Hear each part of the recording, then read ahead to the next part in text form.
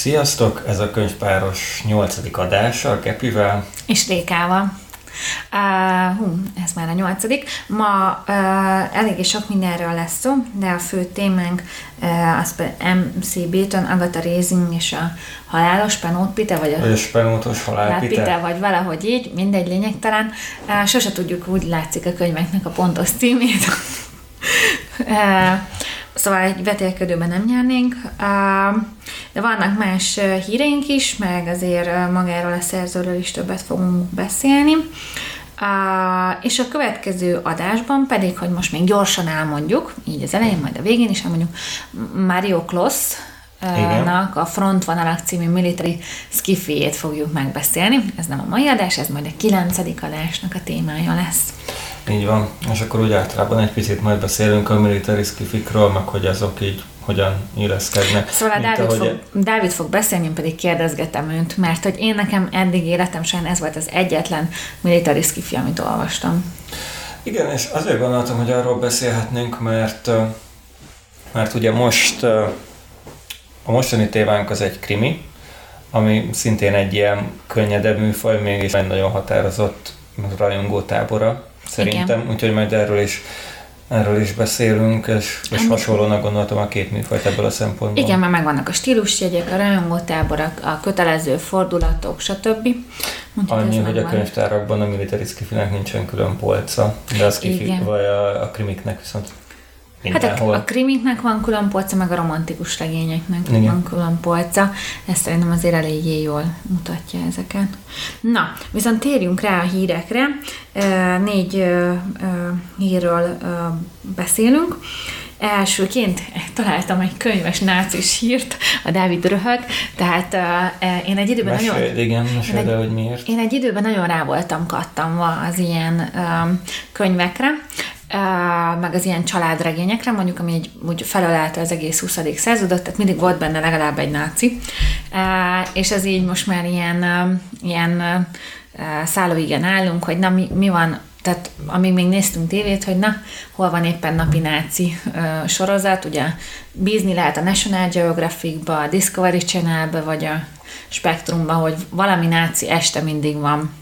De nagyon fura, bármikor, amikor kapcsolgatok ezeken a csatornákon, akkor mindig van egy náci film. Igen. Valahol. Vagy őket vadásszák le, vagy ők vadásznak valakit, vagy kiderült, hogy alienek voltak, vagy nem tudom, tehát hogy teljesen blödségek, tehát én nem tudom még mennyi bört lehet erről lenyúzni, de úgy tűnik, hogy még végtelent.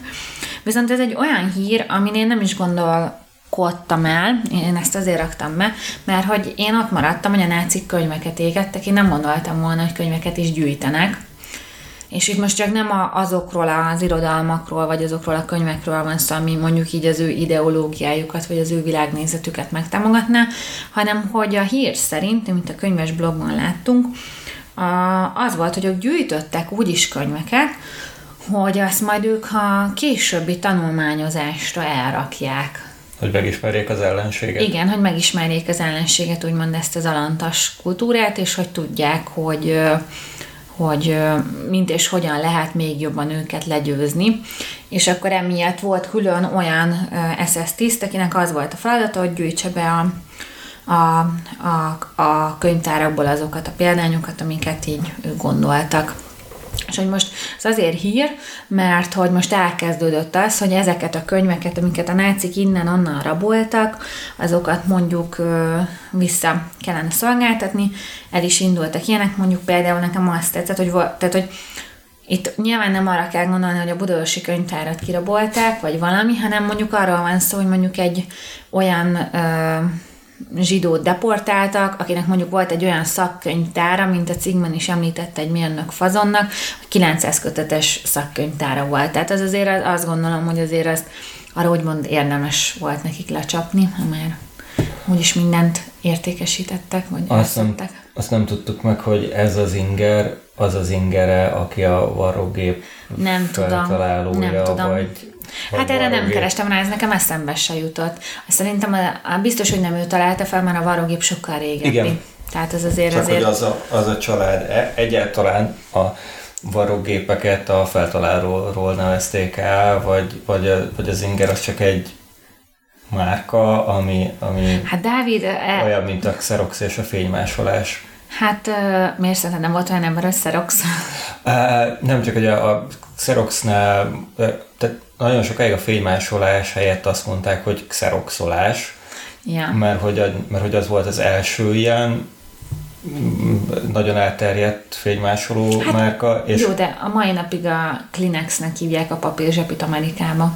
ja. Tehát, hogy vannak ilyen márkák, Igen, és maradnak. akkor az a kérdés, hogy vajon az inger is ebbe csatlakozik-e. Jó van, hát ez szerintem egy másik téma. Igen. Visszatérve így erre, nekem az érdekesebb az egész hírben, ami már mondjuk így a műkincseknél, vagy bárminél előkerült, hogy úgymond a világ nyugati része, az így most próbálkozik azzal, hogy valahogy így visszaszolgáltassa, vagy így perelnek. Tehát, hogy volt több híres per így az elmúlt évtizedben, hogy örökösök úgymond vissza akarták szerezni úgymond a javaikat, vagy így az elrabolt dolgokat. De hogy azért itt az oroszok is rengeteg mindent elvittek, és hogy arról meg nagyon-nagyon-nagyon-nagyon mély csönd van, tehát ők egyáltalán nem szándékoznak semmit visszaadni, és itt most nem is arra van szó, hogy amiket ők raboltak el, megvittek, hanem hogy ugye itt a második világháború végén, az utána lévő pár hónapban évben ők a nácik által gyűjtött dolgokat, ők is szépen bevagonírozták és elvitték. És hogy míg a nyugati világ próbál ezzel is szembenézni, hogy hol látnak ezek, az oroszoknak mély csönd van.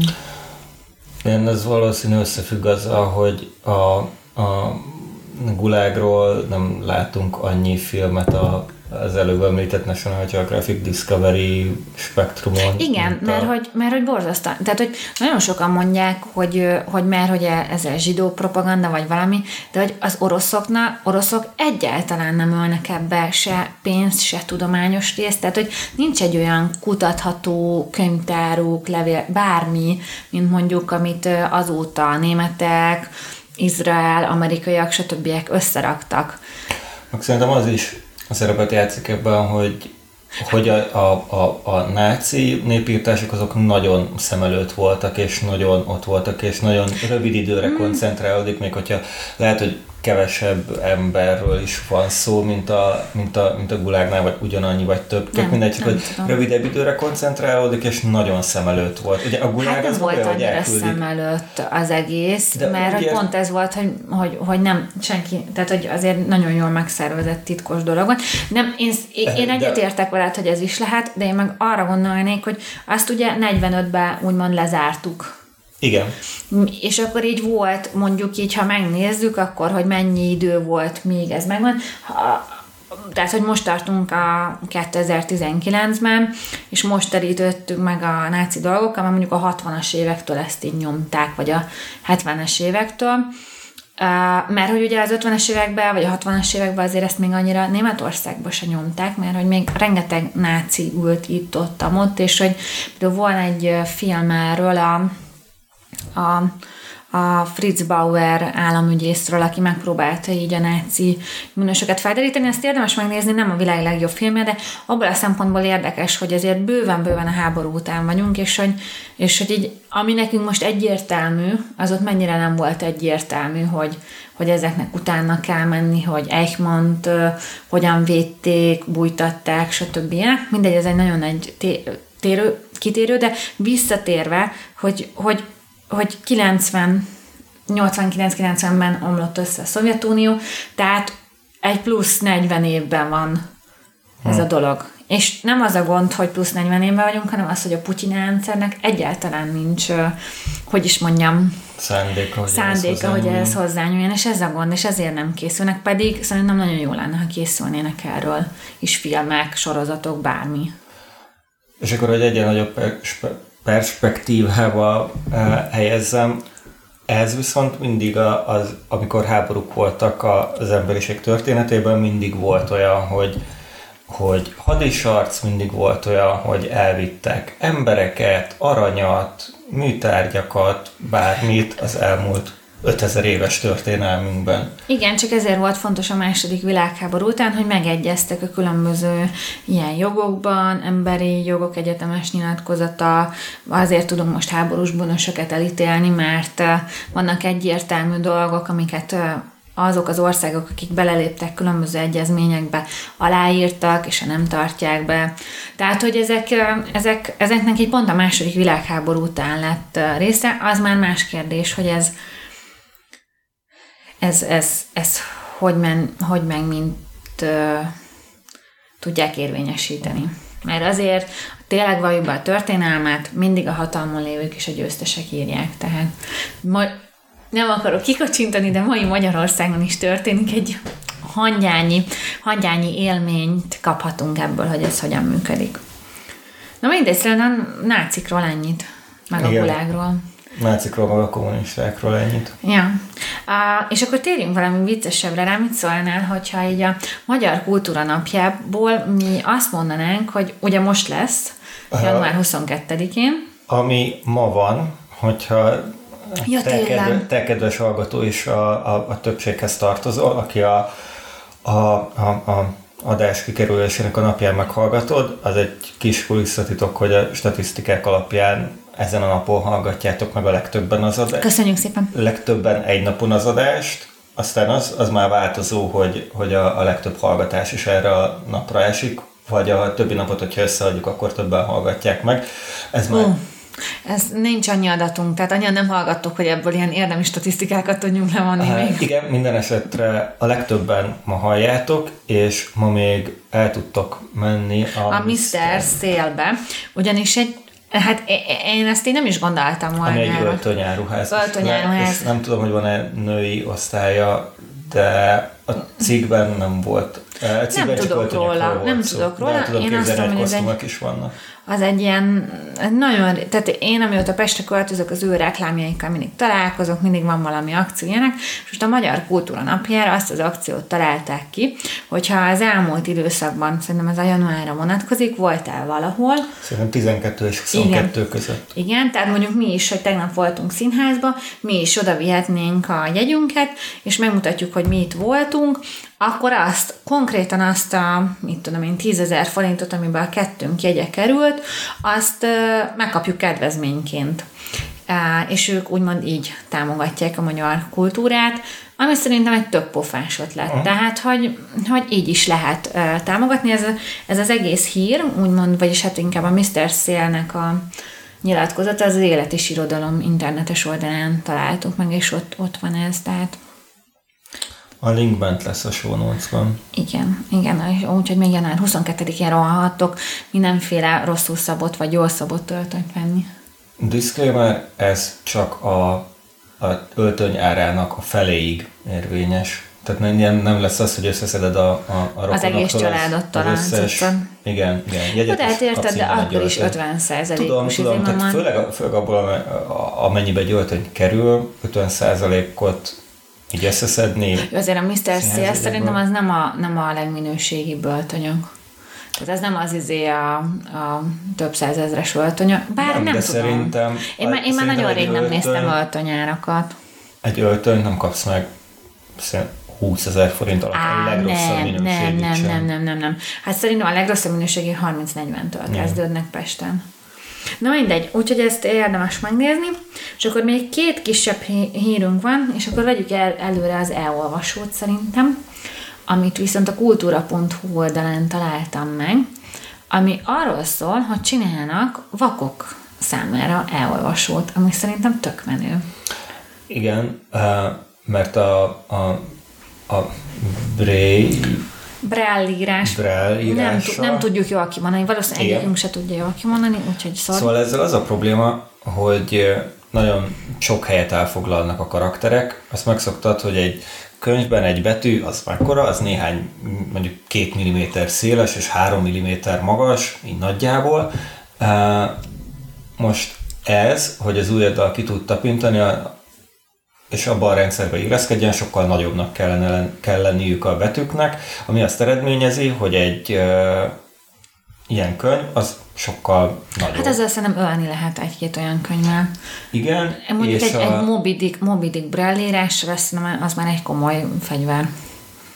És ebben az elkönyvolvasóban meg az extra, hogy több karakter tud megjeleníteni, és később kell lapozni. Igen. Tehát, hogy sokkal folyamatosabb lehet az élmény. És ezt igazából úgy képzeljétek el, mint egy nem tudom, egy A4-es lapot, mint a régi Matrix nyomtatók, mint tűk vannak, és úgy emelkednek ki, és süllyednek le, hogy éppen azt az oldalt mutassák.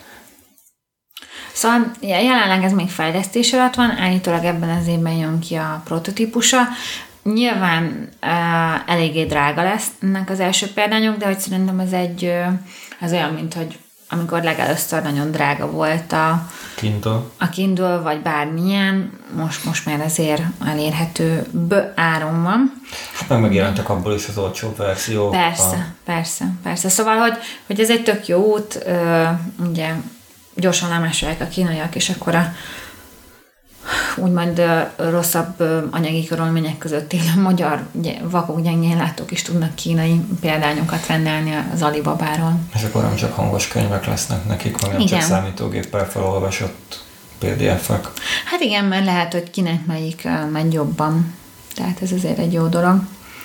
Jó, és akkor az utolsó az egy ilyen dokumentumfilmszerű dolog, amit én hát láttam már, mert a Dávid öccse már megosztotta ilyen közösségi oldalon, thank you Kristóf, és akkor nekem az így úgy volt, hogy ezt én is meg szeretném nézni. Kristóf? Jó. Igen. Benfettes joke. És akkor most pedig ráakadtam azt hiszem a Litera vagy a Kultúra oldalán, most nem is tudom hirtelen, nem a Litera oldalán, mert ők csinálták ezt az egész filmet, és itt pedig 3 színművész, író, hát író-költő Simon Márton, hogy most inkább költő. Én nem láttam. Mi nem láttuk, én se láttam még, mert nincs időm, nem volt még időm megnézni. Azt hittem, hogy te, amikor Kristóf megosztotta, akkor láttam. Akkor is csak belenéztem, de nem volt egyben 47 perc. Na most ezt, amikor én így elén bukkannak dolgok, akkor nem általában 47 percnyi időm van, hogy így jobban megnézem őket, általában 1-2 perc. Úgyhogy ez egy olyan film, ahol az alkotók végig mennek Arany János életének színhelyén, és szerintem ez egy nagyon-nagyon menő megemlékezése az Arany 200 éves fordulónak. Sokkal menőbb, mint ami a hivatalos programok voltak. Úgyhogy nem is tudom, mik voltak a hivatalos programok. Rezsi Szilárd volt az egésznek a védnöke. Remélem, ez volt a Velszi párdokat. Nem tudom. Na jó, mindegy. Szóval ezt érdemes szerintem megnézni, mi majd meg fogjuk nézni. Lehet, hogy akár ma este, lehet, hogy holnap. Úgyhogy a Dávid szerintem még a Rezsi Szilárdos dolog hatása alatt van. Hogy most őszintén, tehát, hogy könyvtáros végzettsége van, Dávid. Én értem, de van egy Simon László, akiről így gondolhattunk akármit, de mégiscsak több köze van a kultúrához. Persze. Tehát a Rezsi Szilárdnak a maximum a birkózáshoz van köze, vagy nem tudom. Kolbásztöltés. Meg a kolbásztöltéshez, tehát hogy ő eleve azt a szerepet is játsza a kormányban, hogy ő a keveset gondolkodó ütőember, hát vagy, figyelj, vagy a kommunikációban. Én pont azon gondolkodtam el azon, hogy van ez a Magyar Művészeti Akadémia, meg mindig arról szól, hogy a jobboldali írók, költők, művészek nem kapnak ennyi teret. Most simán lehetett volna szerintem egy bevallottan jobboldali művész védnökévé tenni, és akkor ő szerepel, ő beszél, vagy valami.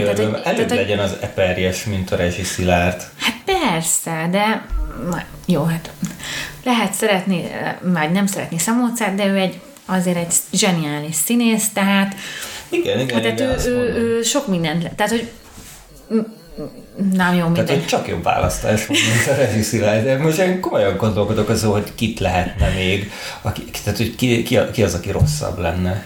De hogy nem tudok egész egyszerűen. Várja, ez azért érdekes játék. futtatom a kormányt, még Kövér László, de még Kövér László is olyan, nem, ennél rosszabb választás tényleg nem. Jó. És ráadásul még csak nem is József Attila, mert hogyha József Attilával szúrnának ennyire ki, akkor azt még az ember megértené, hogy őt nem szeretik annyira, de hát Arany... Na mindegy. Szerintem ezt így hagyjuk. Úgyhogy ennyit a hírekről, majd szerintem, ha megnézzük az Aranyutat, akkor lehet, hogy bővebben is beszélünk róla. De én örülök, hogy vannak ilyenek, mert én eddig ilyen cuccokat csak a BBC oldalán láttam, aminek mindig csak a leírását tudom megnézni, mert hogy bannolva van az ország, mert hát nyilván nem a magyar polgároknak csinálják az ingyen elérhető tartalmat a BBC közszolgálatán, az angol... egy VPN-t a mobilodon, meg a laptopokon. Ezt nem. A VPN nem csúnya dolog? Nem. Az csak azt csinálja, hogy úgy tűnik a másik szervernek, mint hogyha te más országban becsapod az internetet. Na jó, mindegy. Oké, menjünk tovább. És akkor van egy olyan témánk, hogy azon gondolkodunk, hogy beveszünk egy újabb ilyen rendszert, műsorelemet, stb. Nem is tudom, hogy mondhatnánk. Rovatot, tényleg. A Dávid tudja, ő kommunikációt tanult, tehát ő tudja ezeknek a... tanultam. Meg kommunikációt is tanultam. Kommunikációelméletet is tanultam. Na mindegy. És hogy ez pedig a Magyarországon kötelező olvasmányokról szólna. Ez azért jutott eszünkbe, mert hogy ugye van egy gyerekünk, és hogy szoktunk így beszélni a gyerekirodalomról, meg ezekről a témákról, és hogy rá kíváncsiak voltunk, hogy mik a mostani kötelezők, mert ahogy beszélgettünk, mi egy korosztály vagyunk, tehát nekünk nagyon hasonló dolgok voltak, hasonló dolgok vannak meg. És akkor láttuk, hogy most azért változott a dolog, nem biztos, hogy mindent olvastunk, vagy nem biztos, hogy mindent láttunk. És úgy változott, vagy lehet, hogy akkor is így lehet, volt, amikor mi diákok voltunk, középiskolás diákok, de most úgy van a kerettanterv, hogy meg vannak határozva írók, és mondjuk ez nem is a kerettanterv, hanem az alaptanterv, hogy meg vannak határozva írók, és meg van határozva az, hogy mondjuk az esetek felében, hogy ennek az írónak ez a konkrét műve, de nagyon sokszor van olyan, hogy azt mondják, hogy nem tudom, Krúdy Gyula egyik novellája, Móricz Zsigmond egy novellája, és akkor, és mellette meg ott van az Egri csillagok, ami nevén van nevezve, az Aranyember, ami nevén van nevezve. Nincs az Aranyember, pont ezen nézéltünk, hogy ugye az van írva, hogy a kőszívű ember fiai vagy Jókainak mestegénye. Én úgy láttam, de lehet, hogy akkor összekevertem, hogy a Jókaitól 2 kötelező van, és az általános iskola 5.-8. évfolyamát legyalulják a kőszívű emberre, hogy megutál teljesen az olvasást, és a másik könyvet, aminek meg miért az Aranyembert, meg elolvashatod középiskolában, hogyha addig még, de középiskolában meg persze át kell menned az egész ókori irodalmon, meg az Odüsszeje. Szóval ezen gondolkodunk, mert hogy mi erről azért szoktunk így vitázni, miközben vannak olyan kötelezők, amiket mi is nagyon szeretünk, meg nagyon örülünk, hogy elolvastuk. Én mondjuk nagyon sokszor volt ez, hogy nem a kötelezőt olvastam el, hanem az ajánlottat, tehát, hogy én azokat így kibicceltem, úgyhogy nekem például vannak kötelezők, amik elég durván kimaradtak. Úgyhogy ezekből gondolkodtunk, és hogy egy kicsikét kössük a dolgokat, úgy döntöttünk, hogy ilyen elég, mivel minket először az első pár év fog érinteni, ezért, hogy ilyen nagyon alap dolgokkal kezdünk, és hogy a frontvonalak után János Vitézről fogunk beszélni. Jó, igen. Ezt beszéltük, Dávid, nem? Hát de ezt beszéltük, csak meg korábban a héten beszéltünk Sophie Oksanáról. Jó, nem, bocsánat. De akkor csináljuk úgy. Nem, nyugodtan toljuk. Így, hogy akkor csináljuk most, hogy frontvonalak után János Vitéz. Igen. És utána pedig most már nagyon előre tudtok, tehát aki velünk akar olvasni, az most nem mondhatja azt, hogy nem lehet, mert utána pedig Sophie Oksanán Tisztogatás című könyvéről fogunk beszélni, ami nekem egy nagyon nagy olvasmányélményem volt, és ezért is ajánlottam Dávidnak. De visszatérve Tehát következő alkalom frontvonalak, utána János Vitéz, és a János Vitéznek elolvassuk addig az eredetiét. Én nagyon sok feldolgozást láttam, stb. És mind a ketten olvastunk egy magyar könyvet, a Kukoricát, akinek most nem fog eszembe jutni az írójának a neve. Nekem sem, de amíg beszélsz róla, addig megnézem a könyvtárban. De a kölcsön adtuk az Erikáéknak, nem? Hát mindegy. Na mindegy. Szóval, hogy ez egy modern, utopisztikus János Vitéz áttirat, és akkor arra gondoltunk, hogy mivel azt már mind a ketten olvastuk, arról is beszélnénk, meg magáról a János Vitézről is, úgyhogy, és hogy valószínűleg ez lesz, hogy havi egyszer, vagy 2 havonta egyszer fogunk egy ilyen kötelező témát bevállalni, tehát mostantól nem alakulunk át kötelező olvasmány podcasté, de hogy fogunk ennek is figyelmet szentelni. Például a iskola határon az meg mindig olyan volt, amit én el akartam olvasni, de soha nem én pedig azt nagyon szerettem azt a könyvet. Úgyhogy az is majd így a következő években elénk kerül, annak ellenére, hogy ez van, ahol kötelező, van, ahol ajánlott. Szerintem Az nekem nem volt kötelező, mondjuk én műszaki középiskolába jártam, és ott a nagyon szigorúan vett kötelezők voltak. Nekünk is kötelező, csak a fakultáción volt, de hogy alapvetően azért azt hiszem, hogy az gimnáziumokban általában mint választható regényt azt szokták választani. Nagyon sok minden miatt. Na jó van, most, hogy ezeket így megbeszéltük, térjünk rá a mai témánkra, MC Beatonre, ami MC Beaton csak az írónő egyik álneve.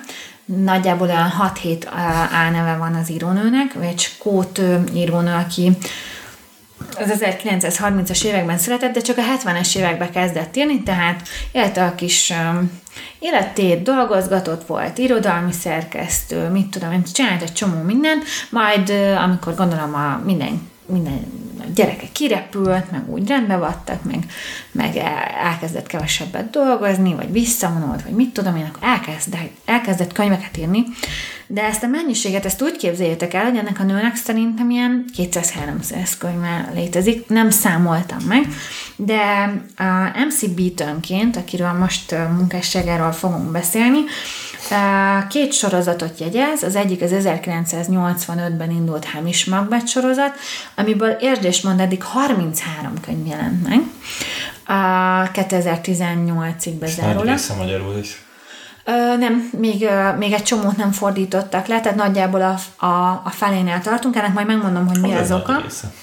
Igen, és a másik, amit ezen az íróján néven csinál, ez az Agatha Raisin sorozat, ez 92-ben indult, és 29 könyvet írt. Tehát csak ebből a 2 sorozatból írt a néni több mint 60 könyvet, tehát el lehet képzelni, hogy a több is, de rengeteg, tehát az az igazság, hogy megalkot egy karaktert, és elkezd vele ilyen epizódikus, tehát mint egy sorozat nyomatja a sztorikat. És hogy ezek azért habkönnyű sztorik általában. Én már olvastam egy másik sorozatot is, ami kicsit ilyen történelmi időkbe megy vissza, ezt nem MC Beatonként, hanem nem is tudom milyen néven jegyzi. Érdemes rámenni a Wikipédia oldalra, tehát a bibliográfiája az eléggé hosszú.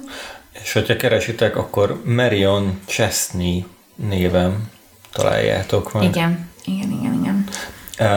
Szóval egyrészt könnyűek ezek az írások, másrészt van egy csomó magyar író is, aki rengeteget ír. Lőrincel László és Nemere Istvánra gondolsz? Igen, akik tényleg nem tudom, évente egy regény, vagy 2, vagy nem tudom, hogy ilyen sebességgel László már nem ír annyit. Lehet, hogy most már nem, de volt. Igen. A 90-es években biztos, hogy évente jelent meg könyve, vagy előtte, nem tudom. Tehát, hogy vannak jellemzően ilyen írók, aztán vannak olyan írók, akik kevés könyvet írnak, és iszonyatosan hosszúakat tudnak írni. Jókai rengeteg betűt írt, hogyha azt szétszedjük könyvben, akkor lehet, hogy akkor az lehet, hogy nagyon sok kortársak közül a Skiffy-ből tudom most mondani Brandon Sandersont, aki óriási vastag könyveket ír, és hatalmas univerzumokat csinál. Szóval vannak ilyen írók, és... Hát ez szerintem függ a zsánertől is, tehát egy krimiből, egy skifiből, általában, tehát az ilyen zsáner irodalomból, ebből ha rátalálsz egy receptre, akkor utána tehát egy fantasyt nem tudsz egy könyvbe leírni szerintem, mert azt folyamatosan bontod ki. Igen. Viszont itt a karakterek sem olyan mélyek, meg a karakterek sem annyira... Most értem a motivációjukat, meg gondolom, te többet olvastál ebből a sorozatból. Ebből a sorozatban most általánosabban gondoltam a zsánerőrdalom. Nem, itt ebben a sorozatban, tehát nekem kicsit ilyen hát egyszerűnek tűntek, abszolút. vagy ilyen... Mert pont az volt, szerintem a krimik, és akkor most lépjünk 3 hátra, és akkor abból érteni fogod, hogy ezt miért mondom. Szóval nekem a krimik kicsit olyan, mint a keresztrejtvény, és aki szereti a keresztrejtvényt, az szeret krimit is, mert a krimi is a nap végén arról szól, hogy rájössz, hogy ki a gyilkos azelőtt, hogy a nyomozó regényben kideríteni, hogy ki az. És ezen van a fókusz, és ennek meg az így meg nem is kell olyan komolynak és olyan mélynek lennie a szövegnek. Mert nem arról szól. Szerintem egy kriminek az a fő része, hogy ilyen szerethető karakterek legyenek benne. Tehát akik a szerethetőt úgy értem, hogy akiknek van pár jellemvonása, ami alapján nagyon lehet őket kedvelni, vagy utálni, vagy nagyon ilyen markánsan megfoghatóak lesznek. És én tényleg sokat olvastam ebből, mert én erre így rákattantam egy időbe, és ugye én pont ezt szeretem, hogy ez egy kicsit olyan, mint a fantasy. Tehát megismersz karaktereket, bővül a világ, mindig van valaki, mindig bejön, tehát hogy nekem egy kicsit, én már egyszer elmennék így Angliába, hogy ez így hogy működik, hogy Cotswold, ahol az Agatha Raisin sorozat játszódik, és hogy így mindig valami másik faluba kiderül, hogy ott is van olyan valaki, és hozzátartozik meg minden, és a Hamish Macbeth meg Skótfelföldön játszódik, ami elvileg egy nem tök kietlen, de hát nem egy olyan nagy népsűrűségű, meg nem egy olyan nagy városokkal teli dolog, de ott is állandóan újabb kis településeket, embereket, földesurakat, stb. Hoz be. Tehát folyamatosan bővíti ezt az univerzumot. Az Agatha Christie meg Londonban maradt a Poirot-val jellemzően. Nyilván volt egy csomó ilyen utazás, Egyiptomban meg mindenfelé. Igen.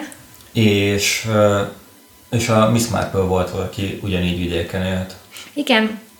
Ezt például a filmes feldolgozásoknál is mindig mutatták, hogy így hogy nagyon más volt a képi világa. És nem hiába, hogy Agatha Christie-t felhozzuk, mert hogy azért érződik Agatha Christie-nek a hatása ennek az egész sorozaton, és hogy így szerintem ez kb. Be is vallja az elején. Én régen olvastam ezt az első könyvet, viszont most újra olvastam, mert hogy nem tudtam egy éjjel aludni, és akkor így elolvastam a felét, és akkor már úgy voltam, hogy befejezem. És hogy én el is felejtettem, hogy Agatha Raisin, ugye a sztori az, hogy neki van egy menő PR ügynökség, és akkor úgy dönt, hogy ő nagyon hamar vissza szeretne vonulni, eladja az egészet, és leköltözik ebbe a faluba.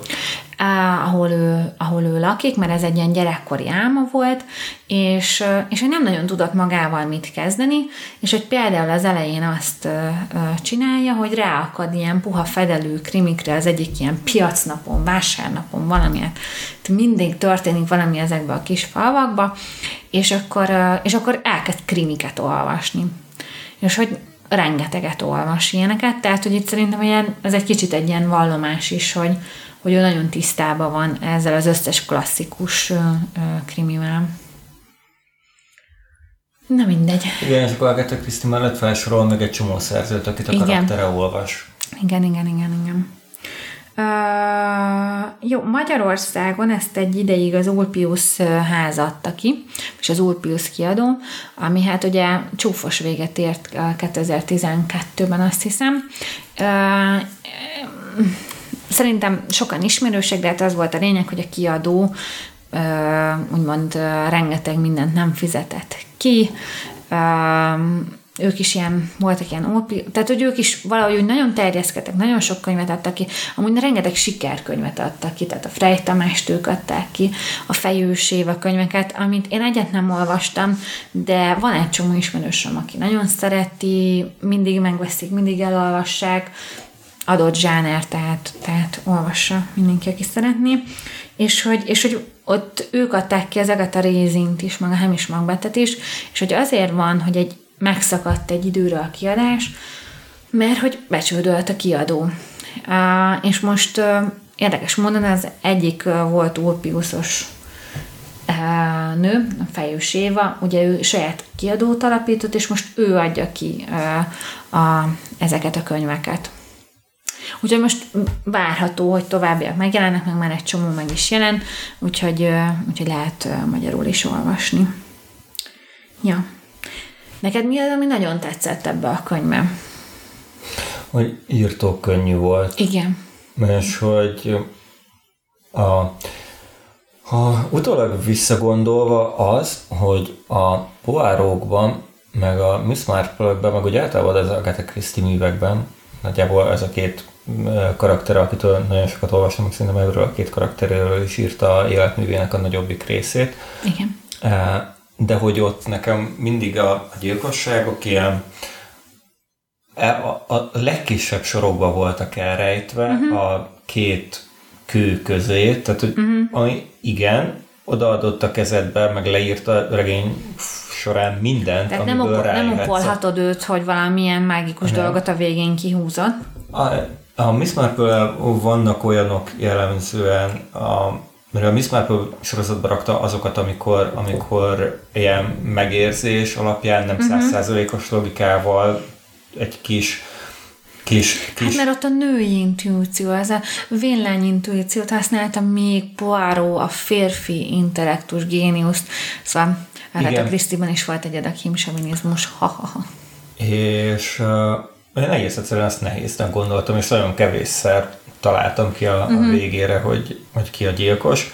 Itt meg könnyebb volt. És aztán én is így nagyjából összeraktam, hogy aha, ez így történhetett. És aztán én is abban a helyzetben találtam magam, mint a regénynek a főszereplő, hogy oké, ez így mind passzol, de hogyan fogjuk ezt bizonyítani. Igen. És tehát nekem meg ezért tetszett, hogy könnyű volt, én is néhány nap alatt elolvastam, meg látszódott, hogy akar egy több karakterénél, egyrészt a főszereplő karakterénél, másrészt a főszereplőnek az asszisztense volt régen, vagy barátja, vagy munkatárs, kollégája, vagy valami.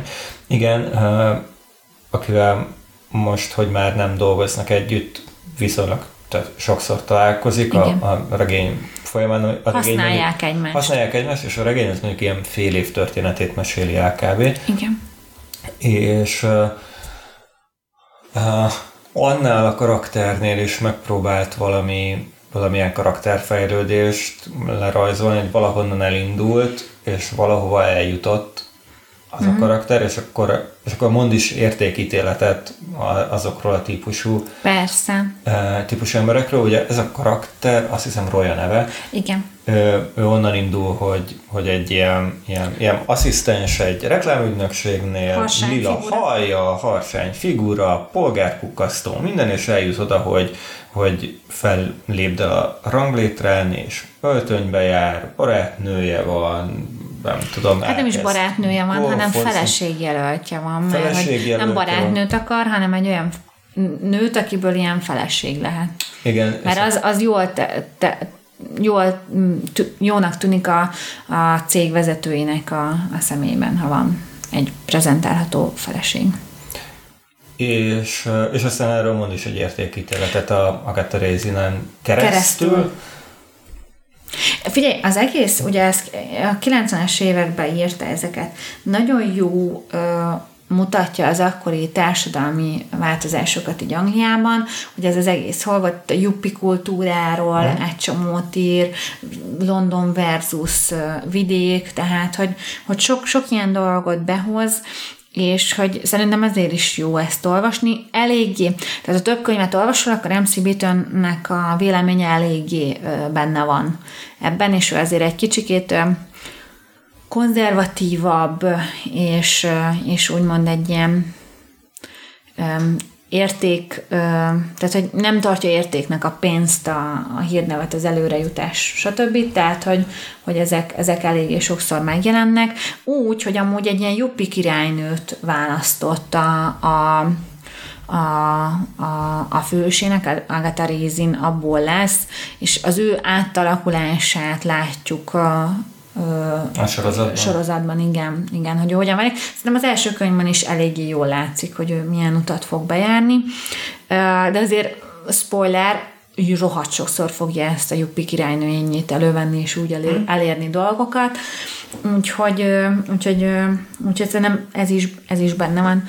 És akkor és mi az, amit nem szerettél benne, vagy mi az, ami úgy annyira nem tetszett? Ugye én 3 csillagot adtam erre. Ez egy 3 csillagos könyv. Igen. Egyetértek. A 3 csillag az nem azt jelenti, hogy ennél ugyanannyi rosszabb könyv van, mint amennyi jobb. Igen. Hát amit nem szerettem benne, hogy egyébként olyan semmilyen volt. Tehát olyan mint amikor egy keresztrejtvényt megfejtek a színes RTV-ben, hogy így oké, megvan, kész. Köszi. Abszolút ilyen. Szóval én ezt az egész sorozatot egy ilyen, a sorozatnézők használnak egy-két sorozatra, hogy bűnös élvezet, egy guilty pleasure. Nekem ez a sorozat a guilty pleasure-om az irodalomban, tehát meg a Hamish Macbeth. Tehát ez abszolút erről szól, semmi, kikapcsolod az agyadat, élvezet, kicsit belemész, kicsit izgulsz a karakterekkel, kicsit szereted, kicsit utálod őket, de hogy nem egy mély olvasmány, pontosan arra jó, hogy kikapcsolt az agyadat, de azért mégiscsak olvassál valamit. Én elkezdtem angolul is olvasni, és angolul szerintem meg nagyon jó gyakorlata. Hogyha valaki egy középszinten tud angolul, akkor simán lehet olvasni, és nagyon sok mindennel bővül a szókincsed, amíg olvasod, mert nagyon sok speciális tehát ilyen igazi angol kifejezést, angol szavakat használ benne. A Harry Potterre szokták még azt mondani, hogy ez egy olyan... Ezt múltkor megbeszéltük. Igen, ezt múltkor megbeszéltük. Ja, mindegy, de akkor ez pedig a mi javaslatunk a középszintű angol nyelvvizsgára készülőknek, vagy akik a középszintű angol nyelvtudásukat akarják polírozni. Igen. És akkor még a Hamish Macbeth sorozatról egy pár szó, mert én azt is olvasom.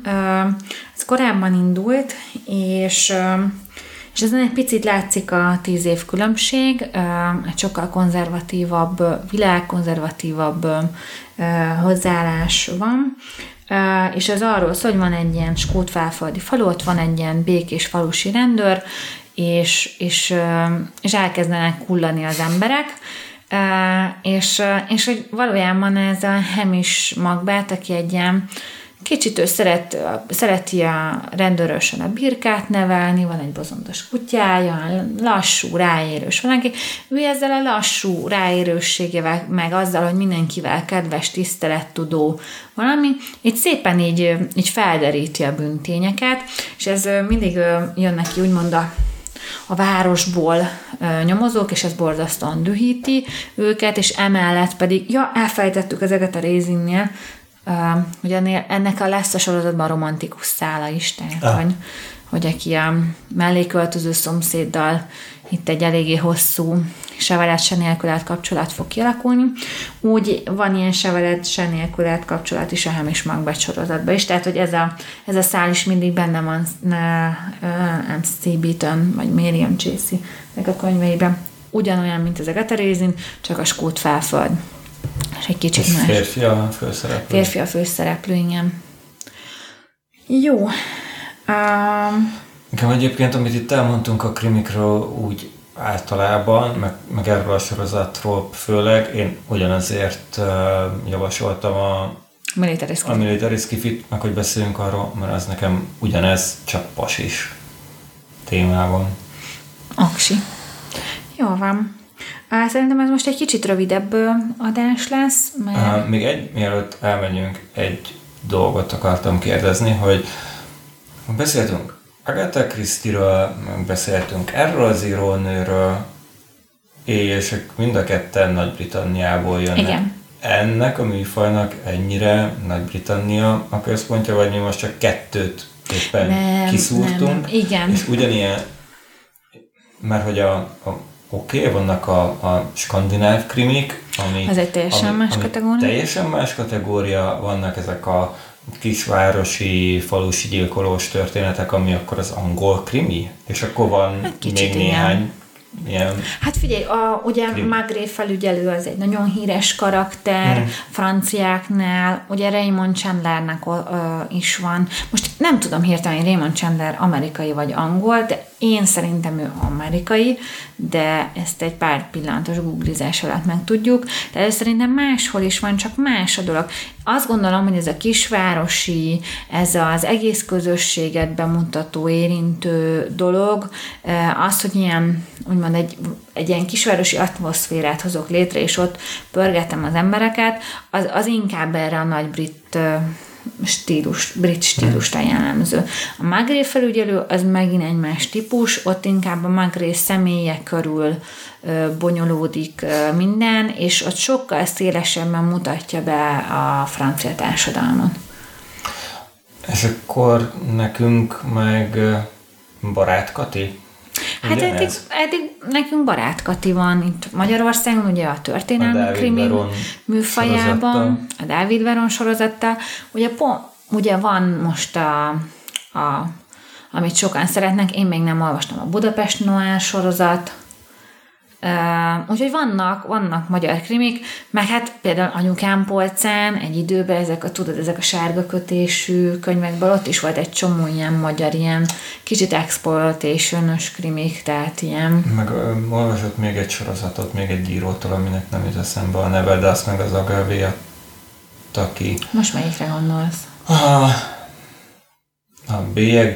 Amikor bélyeggyűjtő volt a az amerikai, igen, nem fog eszünkbe jutni, a következő adásban ezt mondjuk, az egy nagyon, az egy abszolút amerikai sztori szerintem. A Bérgyilkosok és Spinozát olvasott, vagy igen, ez az egyik címe, és akkor ez az Agave adta ki, és akkor nem emlékszem se a szerzőre, se a főszereplő nevére, pedig abból is elolvastam 4 vagy 5 könyvet, és hát az is egy nagyon kedves dolog, nagyon lehet szeretni azt a bérgyilkost, meg betörő is, meg... Lehet, hogy nem bérgyilkos, hanem betörő Dávid, igen. Betörő. Van egy bérgyilkosos agavés krimis könyv, de az egy másik sorozat. Most kettőt keverünk szerintem. Igen, akiről beszélünk, az Lawrence Block. Igen, bérgyilkos... Betörő, aki... Betörő, azért. Igen. Na jól van, szóval vannak ilyenek, tudunk még krimikről beszélni, de azért nekem most ez a kattanásom.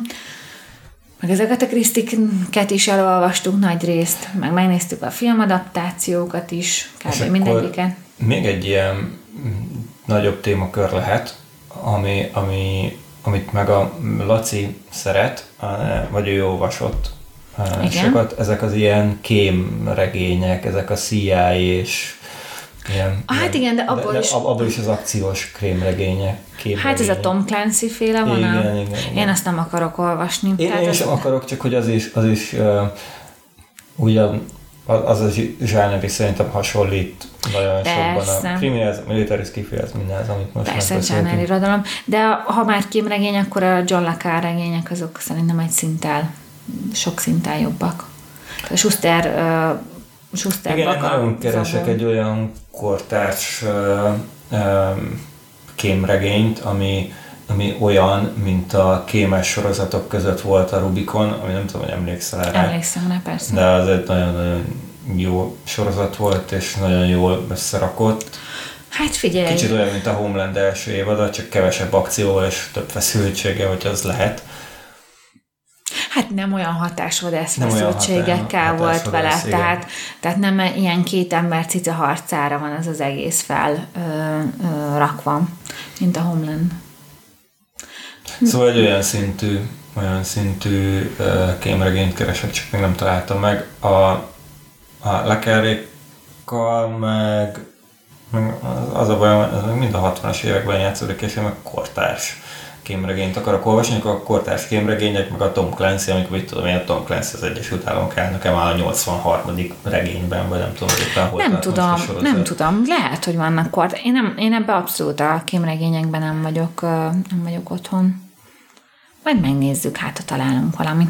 Vagy akár ti is javasolhattok nekünk e-mailen, meg a különböző formákban, ahol el tudtok minket érni. Tehát, hogyha bármilyet tudtok, Facebookon, Instagramon, igen. Bárhol rákerestek arra, hogy könyvpárosak. Van egy felület, nem túl életképes még, de azért van felület. Igen. Szóval, ha bármilyen ötletetek van, akkor nagyon szívesen várjuk ezeket. És akkor jövő héten a Frontvonalak sorozat. 2 hét múlva. 2 hét múlva a Frontvonalak sorozat első kötetéről fogunk beszélni, utána pedig János Vitéz és a Kukorica című könyv, és utána pedig Sophie Oksanen Tisztogatás című könyve jön. Tehát most azért eléggé sokáig meg tudtuk nektek mondani ezeket, úgyhogy reméljük, hogy velünk tartatok az olvasásban. És ezek egyike sem olyan végtelenül hosszú. Kivéve a Kukorica. A Kukorica azért hosszú, az vastag. Igen, az azért vastag, bár én nagyon olvasmányosnak tartom. Tehát ha bejön, akkor hamar el fogod olvasni. Igen. Jó, akkor köszönjük szépen, ezt szolgálati közleményként vasárnap délutáni alvásidőbe vettük fel, tehát nem este, úgyhogy még ezután még tudunk egy kicsit mi is pihenni, ha Jankuka tovább alszik. Sziasztok! Sziasztok!